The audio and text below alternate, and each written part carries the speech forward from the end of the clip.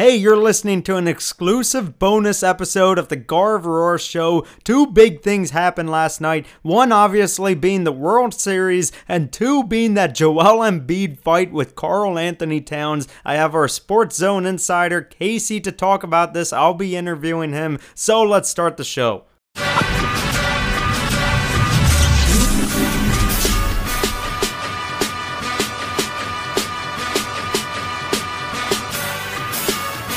Welcome to the Garv Roar Show. The Washington Nationals prevail. They are your 2019 World Series champions. And here today we have Casey, our baseball insider from Sports Zone Today. Also later in the show, stay tuned for our insights around the NBA. But first, where do we even begin? 4 road wins in the World Series, that never happened before. The oldest team in baseball, and a team that started 19-31 in their first 50 games, that took arguably the best team in baseball to 7-1. Casey, what are your initial reactions to this World Series championship for the Washington Nationals? First off, just from a baseball perspective, from a sports fan perspective, what a series, what a postseason. I'm just exhausted from watching it. The Nationals go through the Astros. It's dynasty versus destiny. The hot team versus the team that's supposed to win. We all expected the Astros to be here. It was just a matchup made in heaven. You hear people talk about how, Dodgers, Yankees because of market size, blah, blah, blah. I think baseball purists and fans know this is the best matchup we could have asked for, especially in terms of how hot the Nationals were, and then Houston with the young guys like Bregman, Correa, Altuve. They're always going to be fun to watch. So what a series. What a time of the year. Last night, and we'll talk about the Sixers when we move forward, but last night getting to watch the Sixers game, and then after the third quarter where there was the fight, which again we'll get to, you get to go to that Game 7. Anytime there's a Game 7, it's awesome. But a Game 7 that lives up to the hype of a Game 7 and continues to build off a tremendous series that we had prior. It's been great. But in terms of where we start, I think we got to go chronological order here, and it starts before the season. It started when Bryce Harper left the team. That's when the Nationals story started. Everyone was piling on them. Oh, you lost Harper. The team will not be the same. It's the end. The window's closed. This team's going to have to break up. But they didn't. They stuck to it, and they even signed Corbin. And when they did that, you saw people saying, why are you throwing money at Corbin? You need to rebuild. You need to rebuild. But obviously we see what happened. But anyway, we start the season, as Garv mentioned, 19-31, and swirling rumors of Davey Martinez. Should he be fired? Should he be let go? Is the core ready to break up? But they stuck to it. The pitching really helped them this year. And then Rendon, he's not going to win it, obviously. Everyone's focused on Bregman and Trout. But Rendon had MVP caliber numbers. He's just next tier below. The big three is Trout, Bregman, and Acuna. But right there is Rendon.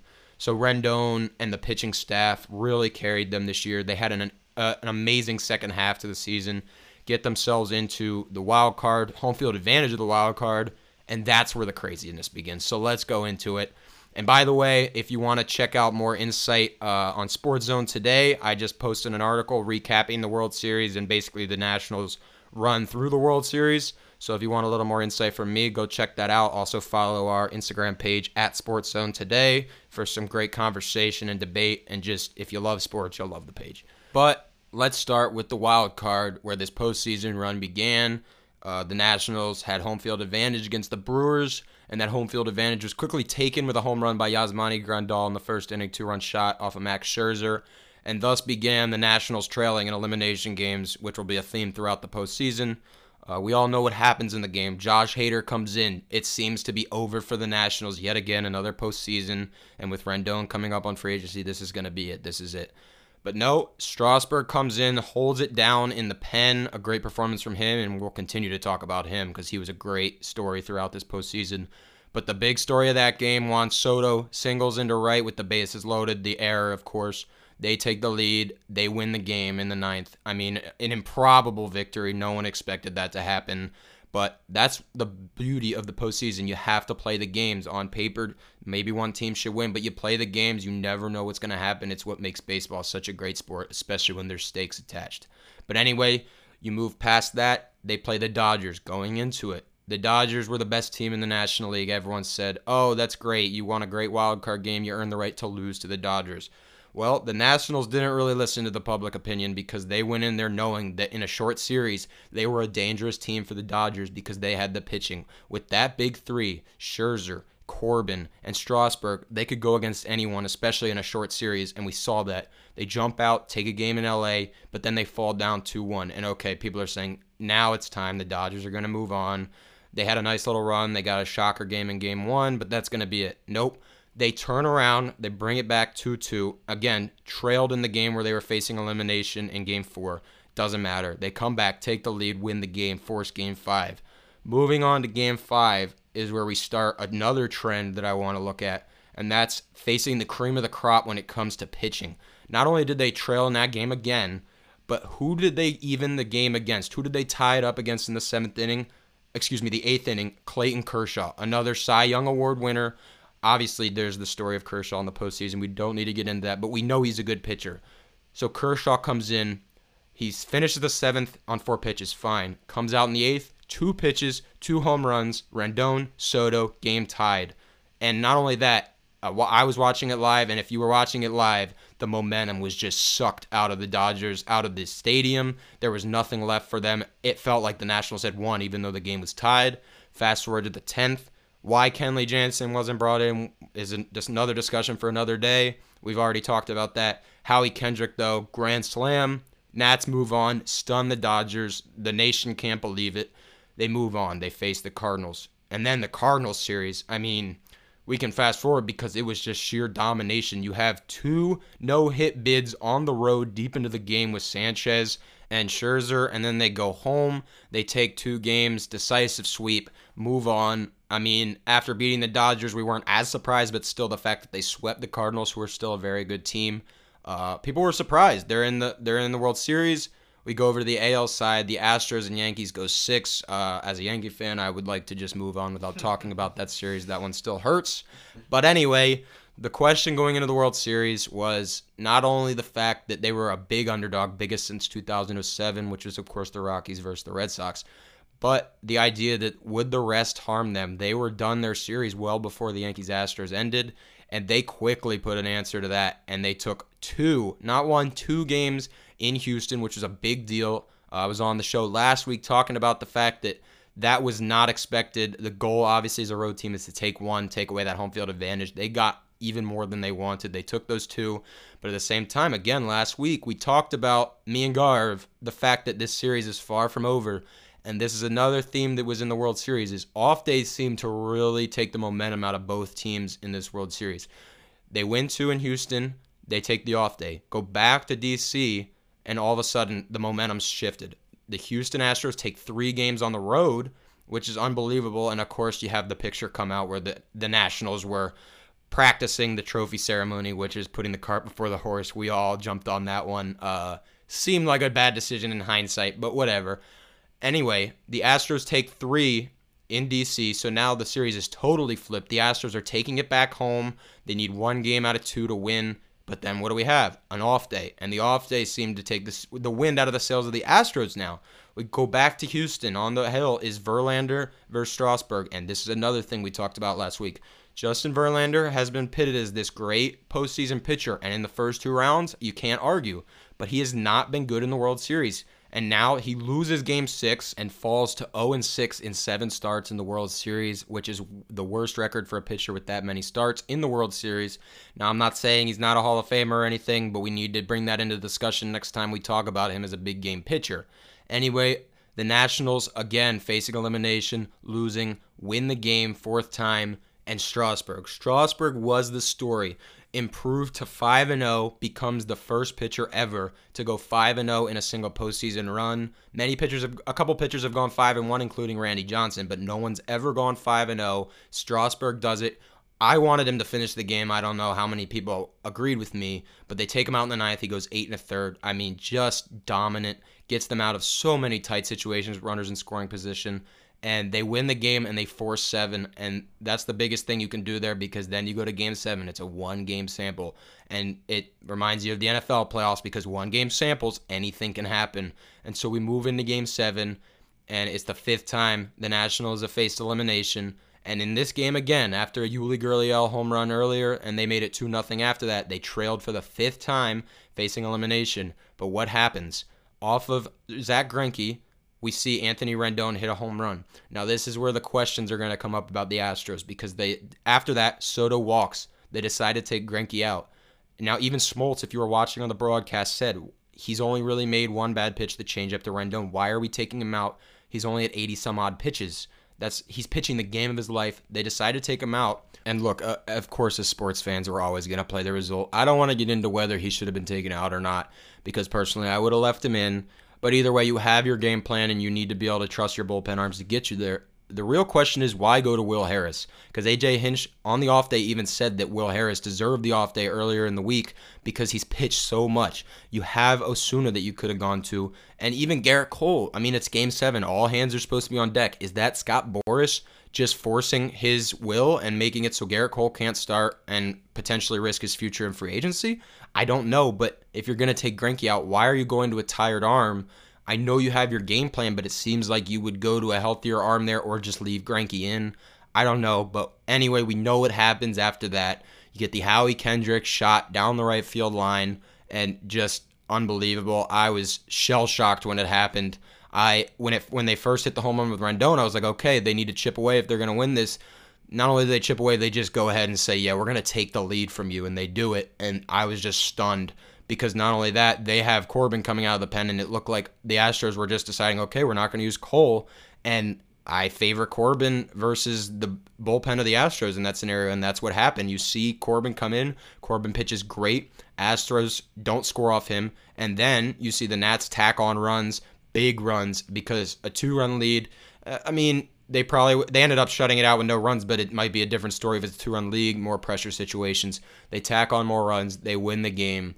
Again, 5 games facing elimination, trailed in all 5, won all 5. Unbelievable. This series is going to be full of things you might never see again. Not only baseball, we've never seen in NHL, in NBA, in MLB, a series sport where the road team takes every game in a 7-game series. I mean, even going into Game 7, people were like, it can't be a trend. It's just something that's happened. The Astros are going to correct it tonight. I mean, there's no way to explain it. It's just, that's why baseball's great. And so the series ends, and the first question on everyone's mind as soon as the series ends, who's the MVP? Who's the MVP? And they were talking about 3 people. In my mind, it was 2. You can say Rendon, okay, I would give him more of an honorable mention. It was Soto or it was Strasburg. And I think you had to go with Strasburg. I mean, he goes in Game 6 with your back against the wall. He gives you 8 1/3. He won 2 games in the World Series, which Garrett Cole didn't even do. He gave them 2 quality starts. I know everyone's going to remember Soto for the moonshot that he hit. And also, by the way, carrying the bat to first base was my personal favorite moment of the series, mocking Alex Bregman. But Strasburg deserved it. Like I said, 5-0, only pitcher ever to do that in a single postseason. And he really was deserving of that at the end. And so that puts a wrap on the postseason. The only thing left is going forward. The Nationals obviously have Rendon becoming a free agent. And Strasburg, a lot of people might not know, Strasburg has the option to opt out now of his 4 years, $100 million remaining. And he is a Scott Boras client. So I'm going to say there's a very high chance he opts out because he's going to command a lot more than $100 million on the open market. But other takeaways from the game, the only things I have to say is starting pitching is not dead. Everyone wants to talk about, all you have to do is get to the 5th and you can bring in flamethrower after flamethrower. We saw that debunked. We saw 2 great starting pitching staffs duking it out, which is what you want to see. I mean, from a sports fan perspective, what more do you want? You got a young superstar breaking out onto the scene. You got clutch hitting. Not just home runs, but hitting with runners in scoring position. Great pitching, great fielding. It's awesome. And an awesome ending to a great postseason and a great series. And just a perfect way, in my opinion, to end a season. We have to move on, but the Washington Nationals, their first World Series win in franchise history. Let the celebration continue for National fans. But in the NBA last night, Joel Embiid and Karl Anthony Towns got into a full-on brawl, which led to members of both teams getting involved. Here's a soundbite from NBC Sports Philadelphia. Blocked on the play. Wow, and look at this. Whoa! Embiid going at it with Karl Anthony Towns.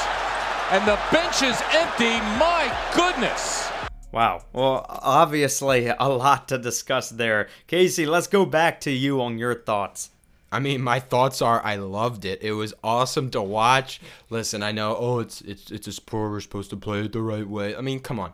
The NBA, yeah, they're going to fine, and there might be some suspensions. The NBA secretly loves this. They're getting publicity. Everyone's talking about, no one's talking about, did you see the T-Wolves Sixers game? What a battle. No, they're talking about, did you see Kat and Joel Embiid go at it? They're talking about the actual battle that happened. Yeah, the actual battle on the court. And, I mean, these guys have a history. But my favorite parts, quickly, I mean, Embiid getting out of the pile, immediately laughing. I mean, he couldn't have cared less. He's just messing around. He gets out, immediately goes, daps up Mike Scott, who was ejected last game, and they were talking on the Sixers broadcast. They said, I mean, if you're going to throw Mike Scott out last game for what he did, these guys are definitely gone, which was funny to hear because, of course. But Joel Embiid daps him up, which is hilarious. Immediately after being ejected then, starts shadow boxing, and then on his way out the tunnel is pumping up the crowd.